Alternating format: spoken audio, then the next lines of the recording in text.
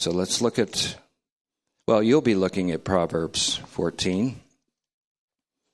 There's also some other passages that you might want to note, and always be ready at Romans during this time. Romans, the epistle.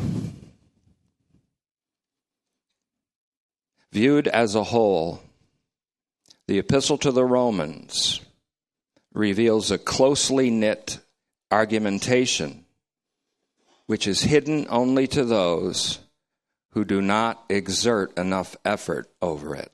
That's a quote from Ernst Kazeman, whose famous commentary was written in 1980.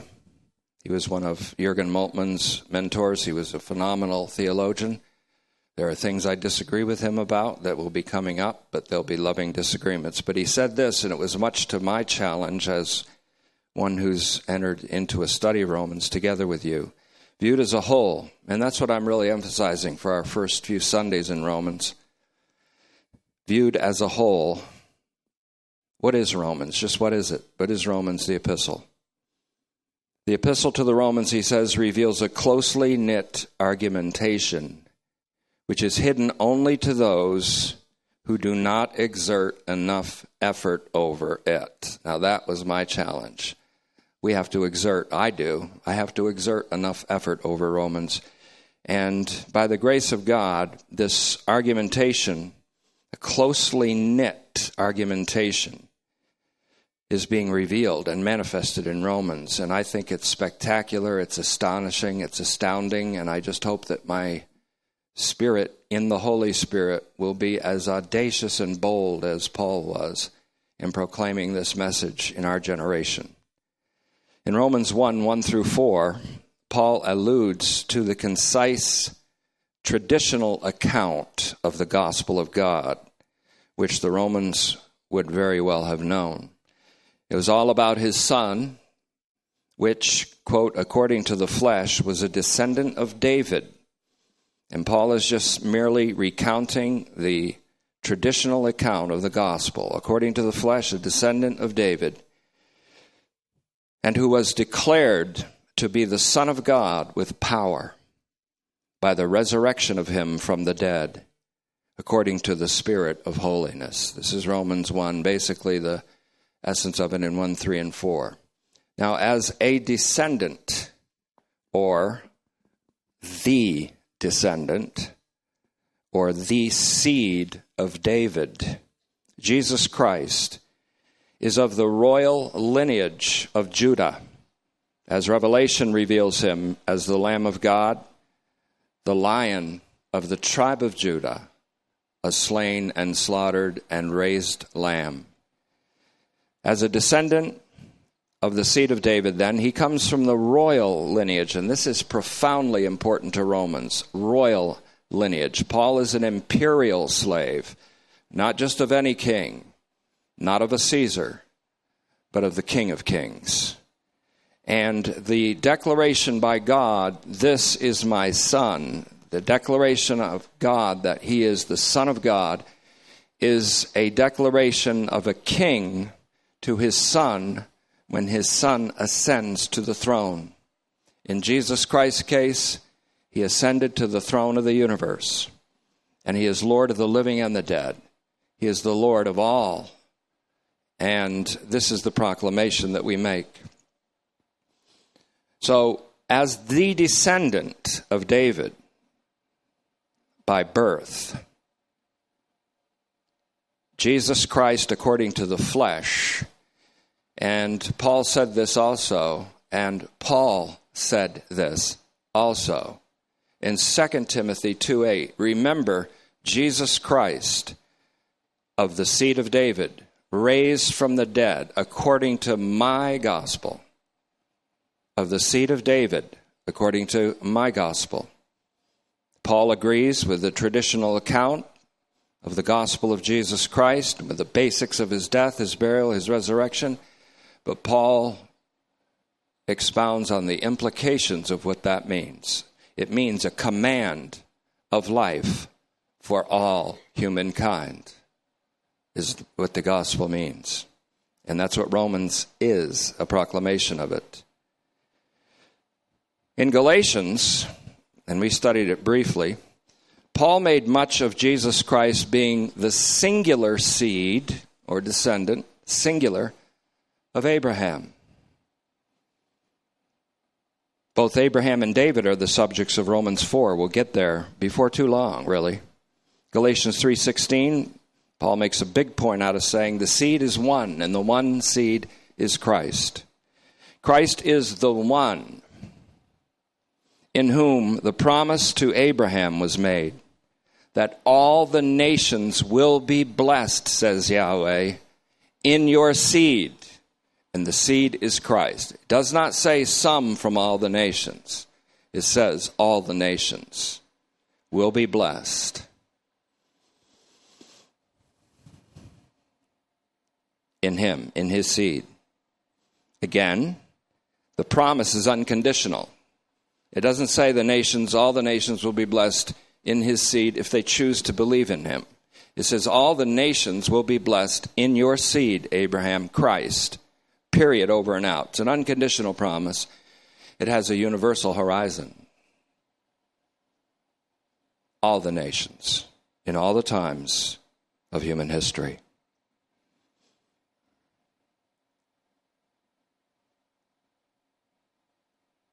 So, in Romans, the leading declaration has to do with Jesus Christ as the seed of David. As the seed of David, Jesus Christ has been born like Isaac, the son of Abraham, was born in this regard. He was born by a supernatural act of God, like Isaac was. Unlike Isaac, when he was offered, he was not spared. God did not spare his son as he spared Abraham's son Isaac, but freely gave him over on behalf of us. Guess what word is used after that? Us. All. How shall he not with him now freely give us all things? That means he's given us everything. Death is ours. It's not someone else's to lord over us. Death, I will be your plague. And I thought of that many times because I know my mom did not see death. She spoke a few words and bowed her head. She didn't see death. Jesus said, those who hear my words will not see death. They don't see it coming. They don't experience it. She saw coming something of a glorious party, and she loved parties. She saw something coming. And she was surprised that Becky didn't know and feel that power, that invitation, and all the people that seemed to be beckoning her. Well, better than any Clint Eastwood line is the line that Jesus Christ uttered in Hosea 13:14. Death, I'm your plague. Nobody's ever beat that line. Don't even try. And so, unlike Isaac, Jesus Christ was born by a supernatural act, but without a human father. This being the divine action par excellence, the greatest action of God in history before the resurrection was the incarnation. We celebrate it as Christmas, but Christmas seems to be swallowed up in a lot of other things today, but I know that you know the true meaning of it. Up until the resurrection, the incarnation was the divine act par excellence in all of history. That is, until he, born of a woman, becomes the firstborn of the dead. Colossians 1:18 calls him that. So does Revelation 1:5. And there is a wonderful continuity, and I might even do a series beyond this series called John and Paul, because they agree so much together. And so, he is raised from the dead with divine power, and by that divine power and by that divine act, he is declared to be the Son of God. the divine Son of God. His resurrection from the dead is spoken of in the second psalm. And I said the psalms are going to figure prominently into our interpretation, so forgive me for not telling you to turn here, but I'll read it. Psalm 2:7 says, I will proclaim far and wide the decree. And that word is prostagma. Prostagma. And it's sort of like another word we're going to see in a moment. Prostagma. Just so that I can remember how I write the Greek, I'll do this up in the Greek. I have to keep in practice here too. Prostagma. I will proclaim far and wide the prostagma, which means command of Yahweh. This is my son. Today I have begotten you. Now this means one thing. It means that God has begotten his son in an eternal day without time. He has begotten him of his own substance, and it's not something that happened in time. As the Nicene Creed rightly said, he was begotten, not made. But it also means today I have begotten you from the dead. This day I have begotten you, because he becomes the firstborn from the dead. And there is yet to be a resurrection of the dead, and that is all inclusive of all the dead. Some will be raised to be rectified or judged unto life, and others will be raised already having been given life in this life. But all will be given life. That's a command of God. You've got nothing to add to it. You cannot change it. You cannot amend it. I can't either. No preacher, no theologian, no pope, no cardinal, no monsignor, no bishop, no imam, no self-styled prophet can change God's command of life. And this is his command. In Christ, all will be made alive. You have no choice in it. And I'll show you that in a moment. You have no choice. You have no choice in the matter. Now, what can the kings of the earth say to this, says Psalm 2? What can they say? They can say, yes, okay, he's the King of Kings. Or they can say, no, that cannot stand. And they do say that. And they say, let's break their bands asunder, break the bands of the Lord and his anointed. Let's break their unity, that which unifies them, let's break it up. They can rebel. They can unwisely choose to break the bonds of unity between Yahweh and his anointed. But that's the ultimate fool's errand. They will simply perish in that effort. They will perish in the way. Kiss the Son, says the Scripture, lest you perish in the way. Meaning that the way they choose, which is against the King of Kings, is a way that will perish. They will perish in that way. That whole enterprise will perish. In Proverbs 14:27, and this is something that I was preparing, I was writing, I was typing, I was reading, and then this jumped out at me and kind of slapped me upside the head. Proverbs 14:27, the Greek text. Now there's the Hebrew text called Masoretic, the Masoretic Hebrew text. It's flawed. It's flawed in a lot of places. The Septuagint translation is actually much better. The Septuagint Greek translation of the Old Testament scriptures, much more accurate. The Septuagint translation almost always cited, quoted, reproduced in the New Testament Greek scriptures.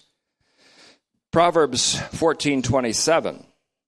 Your translation probably says, because it's from the Masoretic Hebrew text, the fear of the Lord is a fountain of life. But in Proverbs 14:27, the Greek text has the command of the Lord, not the fear of the Lord. The command of the Lord is a fountain of life. A fountain of life. The source of life for all is what it means. We've seen that before in Psalm 36:9, have we not? With you is the fountain of life, and in your light we will see light. The fountain of life with God bubbles over until all live. For by the righteous action of one, by the obedience of one to the extent of death by crucifixion, all are given rectifying life. Romans 5:18. I want to say that's the heart of the matter, but with Paul, one thing I've learned about Paul, studying him now for 40 plus years, I've learned one thing about him. He's always at the heart of the matter. There's nothing he's ever written that is not at the heart of the matter. There's nothing that's ever proclaimed about him in Acts or taught about him in Acts or what he says in the book of Acts that is not at the heart of the matter. And the heart of the matter is the beating heart of the Messiah, his Savior, my Savior, yours, our Lord Jesus Christ. God commands life. And then it says, turning people from the snares of death. The command of life, the command of God is the fountain of life. In other words, the main command of God spoken of in Romans 16:26. By the command of God, the proclamation of Jesus Christ according to the apocalyptic disclosure of a mystery. That mystery being that he will sum up everything in his Son, Christ Jesus, and comprise all created reality of his Son, Christ Jesus. The preaching of Jesus Christ is the proclamation of this command by the command of life. And so, God commands life. And this overused, misapplied, and almost nauseating saying, it is what it is, only applies here, really and truly. It is what it is, because I am that I am. When God commands life, it just is. And it is what it is, because his name is I am that I am. So then, and please notice this phrase we'll pick up in a moment. It is a fountain of life, turning people from the snares of death. It is only when you have this life commanded that you turn from the snares of death, which is the power of sin. You can't turn from the power of sin to be saved. Being saved and given life, you turn from the snares of death, which is sin. You don't even know what sin is until you've been saved from it, placed in Christ, and look back. You don't even know what it is. Sinner's prayer, sinner's snare. So then, it is what it is because I am that I am. God commands life for all humankind in Christ. I love it when he confronts the Sadducees who don't believe in resurrection and they don't believe in angelic beings. They don't believe in these supernatural things, and they only go by the first 5 books of the law called the Pentateuch. And so they try to trick Jesus. According to the Levirate law, if a woman loses her husband, then she should marry. If there's a brother involved, the brother should take up for his brother and marry her. And they said, what if that happened 7 times to a woman? You can just see him smirking in the background. We're going to get him with this one. Whose husband? Who's going to be her husband in the resurrection? And so Jesus hits them twice. Once where they don't believe in resurrection. Once where they don't believe in angels. And he hits them a third time with a third punch that knocks them right out because he uses their Torah to answer the question. He said, in the resurrection, they are neither married nor given in marriage, but they are like the angels. Oh, you don't believe in angels? They are like the angels. And then he said, even as Moses said, when God said to him, I am that I am. And he said, I am the God of Abraham and of Isaac and Jacob. And you know what Jesus taught from that in Luke 20:38? I'm telling you this, God is not a God of the dead, but of the living. Because even the ones that are dead to you are alive to God. Even those that are in graves are alive to God. Even those that are in urns are alive to God. That's why he said, I'm the God of Abraham, meaning presently, because Abraham is present with me. Of Isaac, because Isaac is alive and present with me.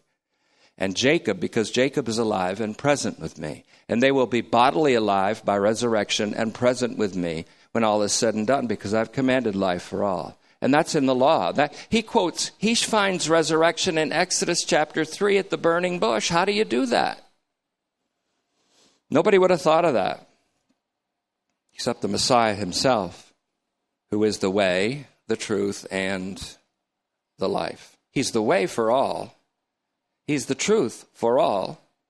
And he's the life for all.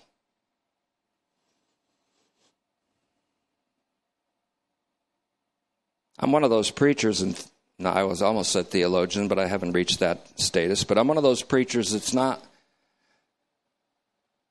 maybe about this, but convinced that it's for all. God commands life for all humankind in Christ. And it is not whether I say so or not. For mom's sake, I'll watch my language. Who do we think we are?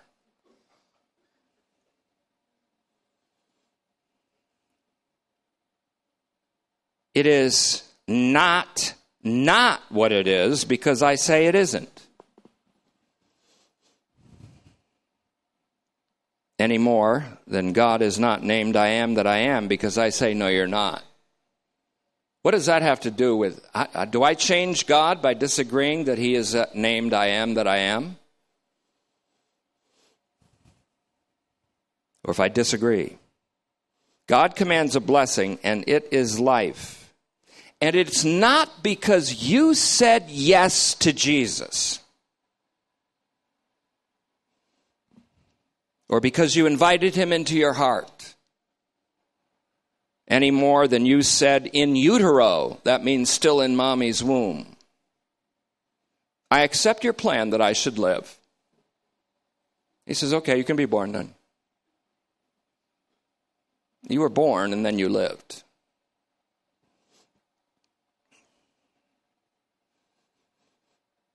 Now, in Genesis 24:50, there's a couple guys that you don't really think about too often, Laban and Bethuel.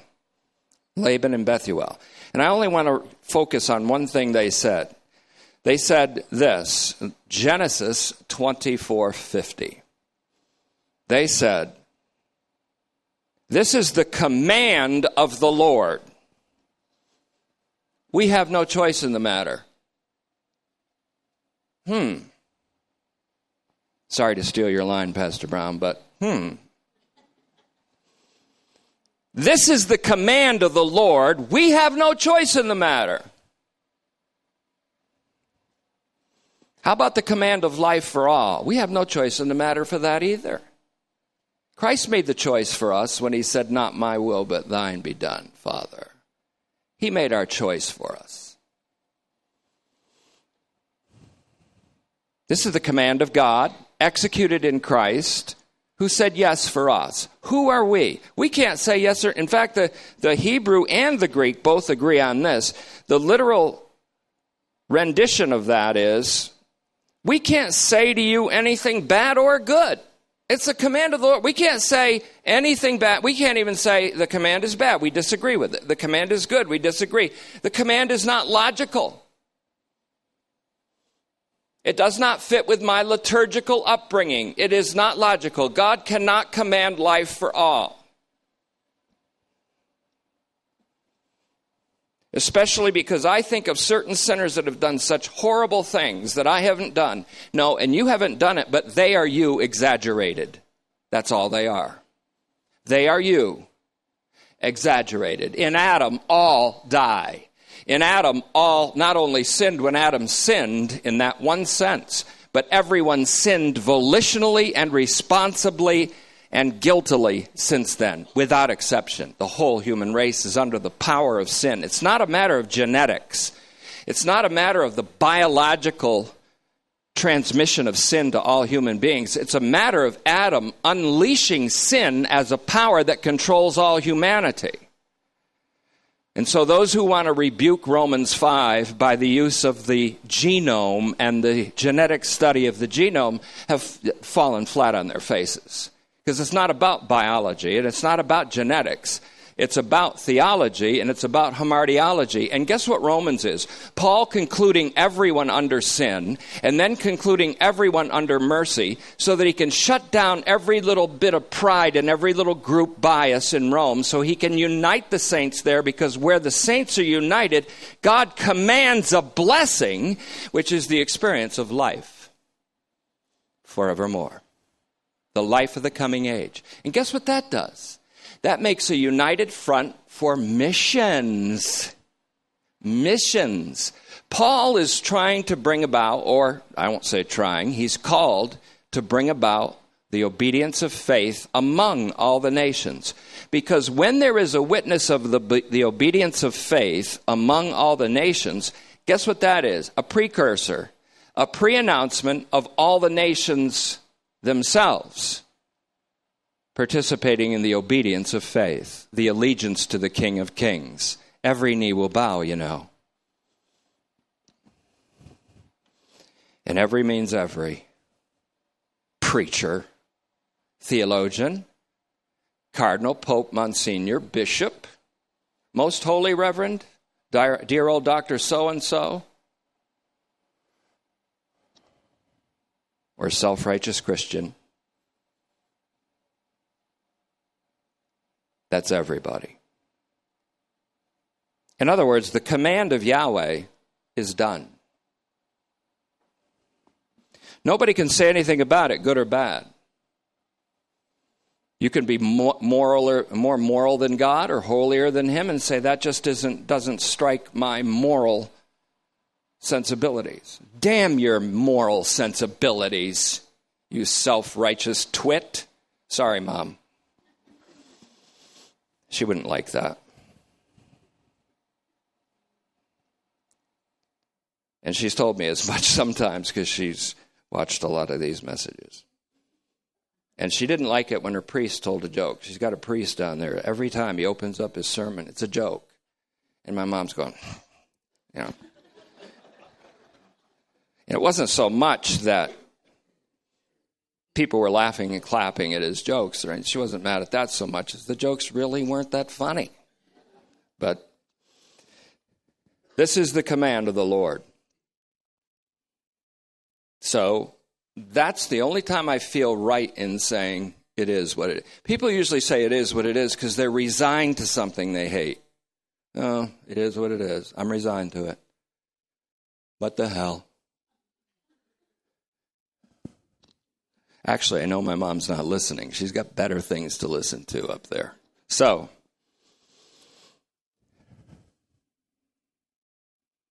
it's a matter of see you later.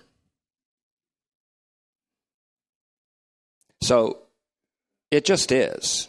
Nobody can say anything about it. That's what Laban and Bethuel said. God made a command. There's nothing we have no choice in the matter. The command is made, and I love to apply that to the command of life. It's been made. You got nothing to say about it. You can't say so-and-so should deserve to burn in flames forever and ever, because God commanded life for him. Whether you like it or not, whether it suits your morality or your religious upbringing or your self-righteousness, doesn't matter. Or if you think that's a good idea, that doesn't matter either. I think it's a good idea. That doesn't matter. That doesn't change anything. God didn't do it because I would have thought it was a good idea. Oh, I'm going to compute life to I'm going to give life to all the humankind because I know Rick Knapp's going to be born someday and agree with me that it's a good idea. He doesn't care.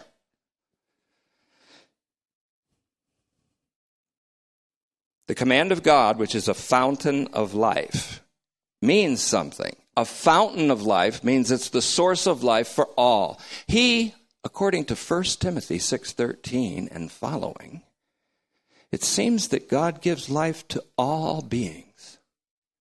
All beings. All rational beings. All created beings. It seems that that's what God does. And so the fountain of life means he's the source of life for all. It just happens to be where brethren dwell together in unity, as Pastor Brown's prayer oddly enough brought up, There God commands the blessing of life forevermore. He commands the blessing, life forevermore. And Paul knows if he can round up all the saints and all the tenement churches, the slum churches, the suburban churches, the workplace churches, the slaves and the free, the patricians and the plebeians, among the Roman saints that are at odds with each other, the so-called weak in faith, the so-called strong in faith, those that despise the strong and those that judge the weak and judge the strong and judge the weak. All these groups shattered and fractured. If they're united, guess what Paul's going to expect? To go to Rome and get some serious tactical, logistical support for his mission to Spain, because he's not only obligated to the Jew and the Gentile, but also the barbarian, which is what the Jews and the Gentiles thought about those who had never heard. That's what Romans is all about. It's after something. This life is what it is. It's not put into effect. Listen carefully. It is not put into effect because men say one thing or another about it. Nor is that rendered ineffective, that command of life, because men speak against it. It is what it is because it came from I am that I am. It comes from Yahweh, the fountain of life, which we've seen before, not only in Proverbs 14:27, but Psalm 36:9, is by the command of Yahweh. It is not a matter of choice. This really gets at the heart of Christian pride and Christian testimonies. God commands life for all. And he determines the time and the manner and place when people are born, and he determines the time and the manner and place when individuals are born again by his decree and his command. When he's pleased to reveal his Son to you, he does. And it's not because I've browbeaten someone. It's not because I've preached with power or passion. It's because God chooses, and sometimes he does, under the preaching, to reveal his Son to people. And so we preach. And he chooses the foolishness of preaching and the foolishness of preachers to proclaim the word of the cross as the means of salvation. God commands life for all. As in Adam, all die, 1 Corinthians 15:22, which he wrote before Romans. So, in Jesus Christ, the seed of David, raised from the dead, according to Paul's gospel, all will be made alive. All will be made alive is the command of the eternal God. He said that. He said that sometime in what we call eternity. All will be made alive. It's the command of the eternal God, says Romans 16:26. And Romans 16:26 goes all the way back to Romans 1:20. I'll even have some modifications of my Better Call Paul, because that's how fast things change when you study and study and study. Romans 16:26, the command of the eternal God, goes back to Romans 1:20, where it talks about God's eternal power. There he uses, very rarely used in the scripture, eidios. Eidios, that means eternal. Aionios never does. But it's often quoted, or it's often cited as, or translated as eternal, when it only means eternal if it's referring either to God or to the attributes of God. But in Romans 1:20, it is the eternal power. And that's the word dunamis. Eidios and dunamis. And divine nature, this time it's theotes in Romans 1:20. His divine nature, which is his essence manifested in action. That's extremely important to Romans. His eternal power and nature. His nature, theotes there, means his essence demonstrated in action. Righteousness, therefore, the key word of Romans, the righteousness of God, is not just an attribute of God, but it's an attribute of God in action, in an act of universal deliverance.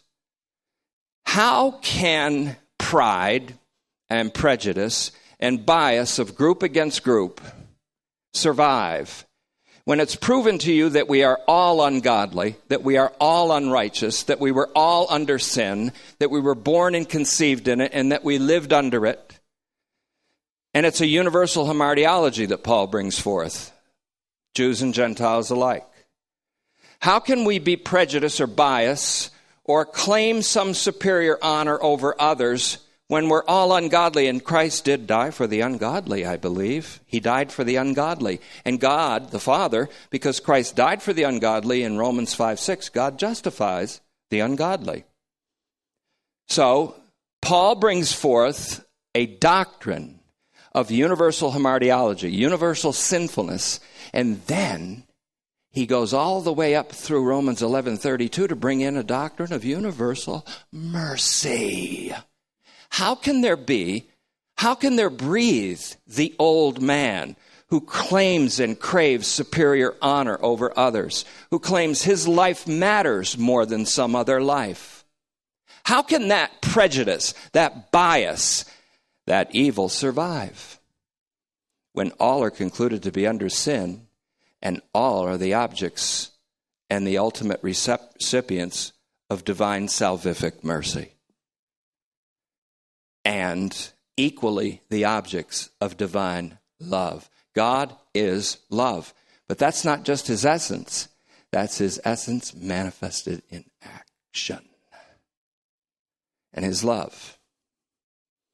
Christ died for the ungodly, and that's all of us. You might not like that about yourself. You might have thought you were born pristine and sinless and innocent. And angels clapped, and there was a light in the east.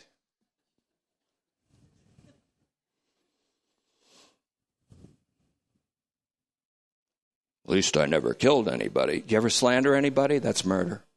It's equivalent to it. Verbal murder, verbal assassination. People that have done the most horrendous atrocities in this life are just you, exaggerated. You, given the right power and opportunity. Me, exaggerated. Sin. We were all under it. And it's only when we're given life that we're turned from the snares of death. It's only when we're given life. It is God's goodness that leads us to repentance. It isn't our repentance that leads us to God's goodness. It's God's goodness that leads us to repentance. Romans 2:4. And what did the Jewish leaders say in Jerusalem when Cornelius' house, a whole bunch of Gentiles, just got swept up into the presence of God and had the Holy Spirit given to them? What did they say? They rejoiced and they were astonished, says Acts 11:18, that God had granted repentance to the Gentiles. Granted it, granted it, granted it.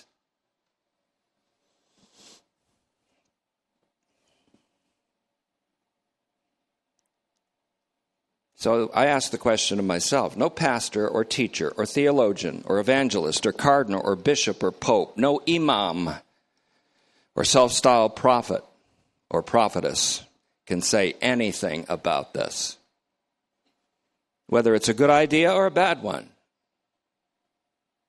In this area, your opinion don't mean doodly squat, as Granny Hawkins said in Josie Wales. All will be made alive. Remember Granny Hawkins? She came out on, she said, so you be Josie Wales. You know, they say they're going to heal your hide, nail you to a barn door, that you're a mean and desperate man. And he says, is that right? And she said, you know what I say all that big talk is? Doodly squat. Then she cackled and smoked her corncob pipe. So what if an evangelist had come to Granny Hawkins' house and said, you know, your sons and daughters out here sinful are going to go burn in hell. She says, I think all that big talk is doodly squat. That's just for the crowd here that thinks I'm a little too theological. That's just for you. Okay. Now, all will be made alive. But not this alone. This isn't alone what God's command is. This is a decidedly historical and radically Christocentric doctrine here. He doesn't just say all that will be made alive. He said, in Christ, all will be made alive. That's what he said. And that's the mystery of God's intent. Because he said it in Ephesians 1:10. The mystery of God's will to sum up everything in Christ, who is the life. All will have life in Christ. It's radically Christocentric. More Christocentric than people who say they're Christocentric can imagine. Be careful of someone who says they're Christocentric, because they're not. Because if you're Christocentric, you believe you can't be Christocentric enough, so you can't say, I'm Christocentric.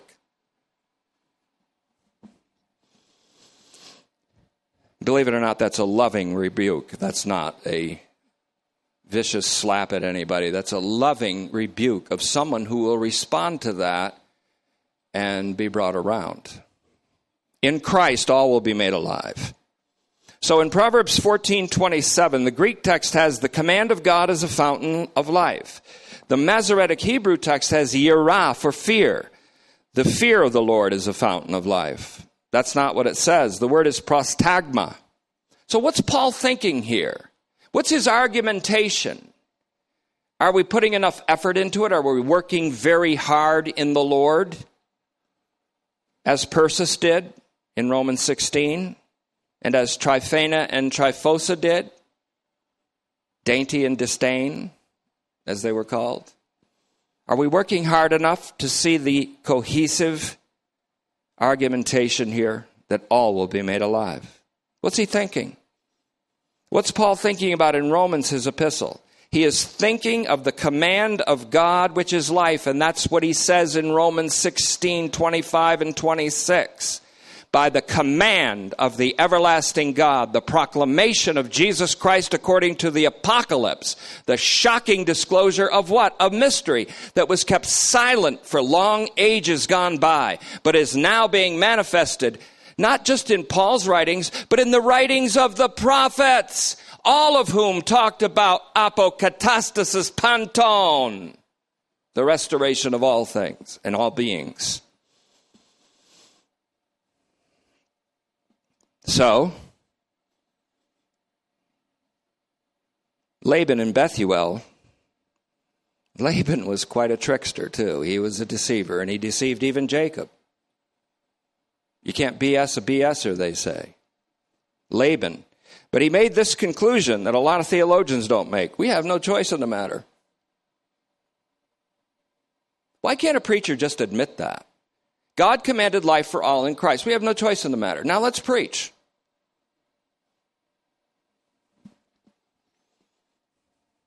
Let's evangelize. Let's proclaim the gospel of an all-saving Savior. God commanded life. Who knows, while we're preaching, God may grant repentance to people that are under terrible snares of the devil himself. 2 Timothy 2:24 to 26.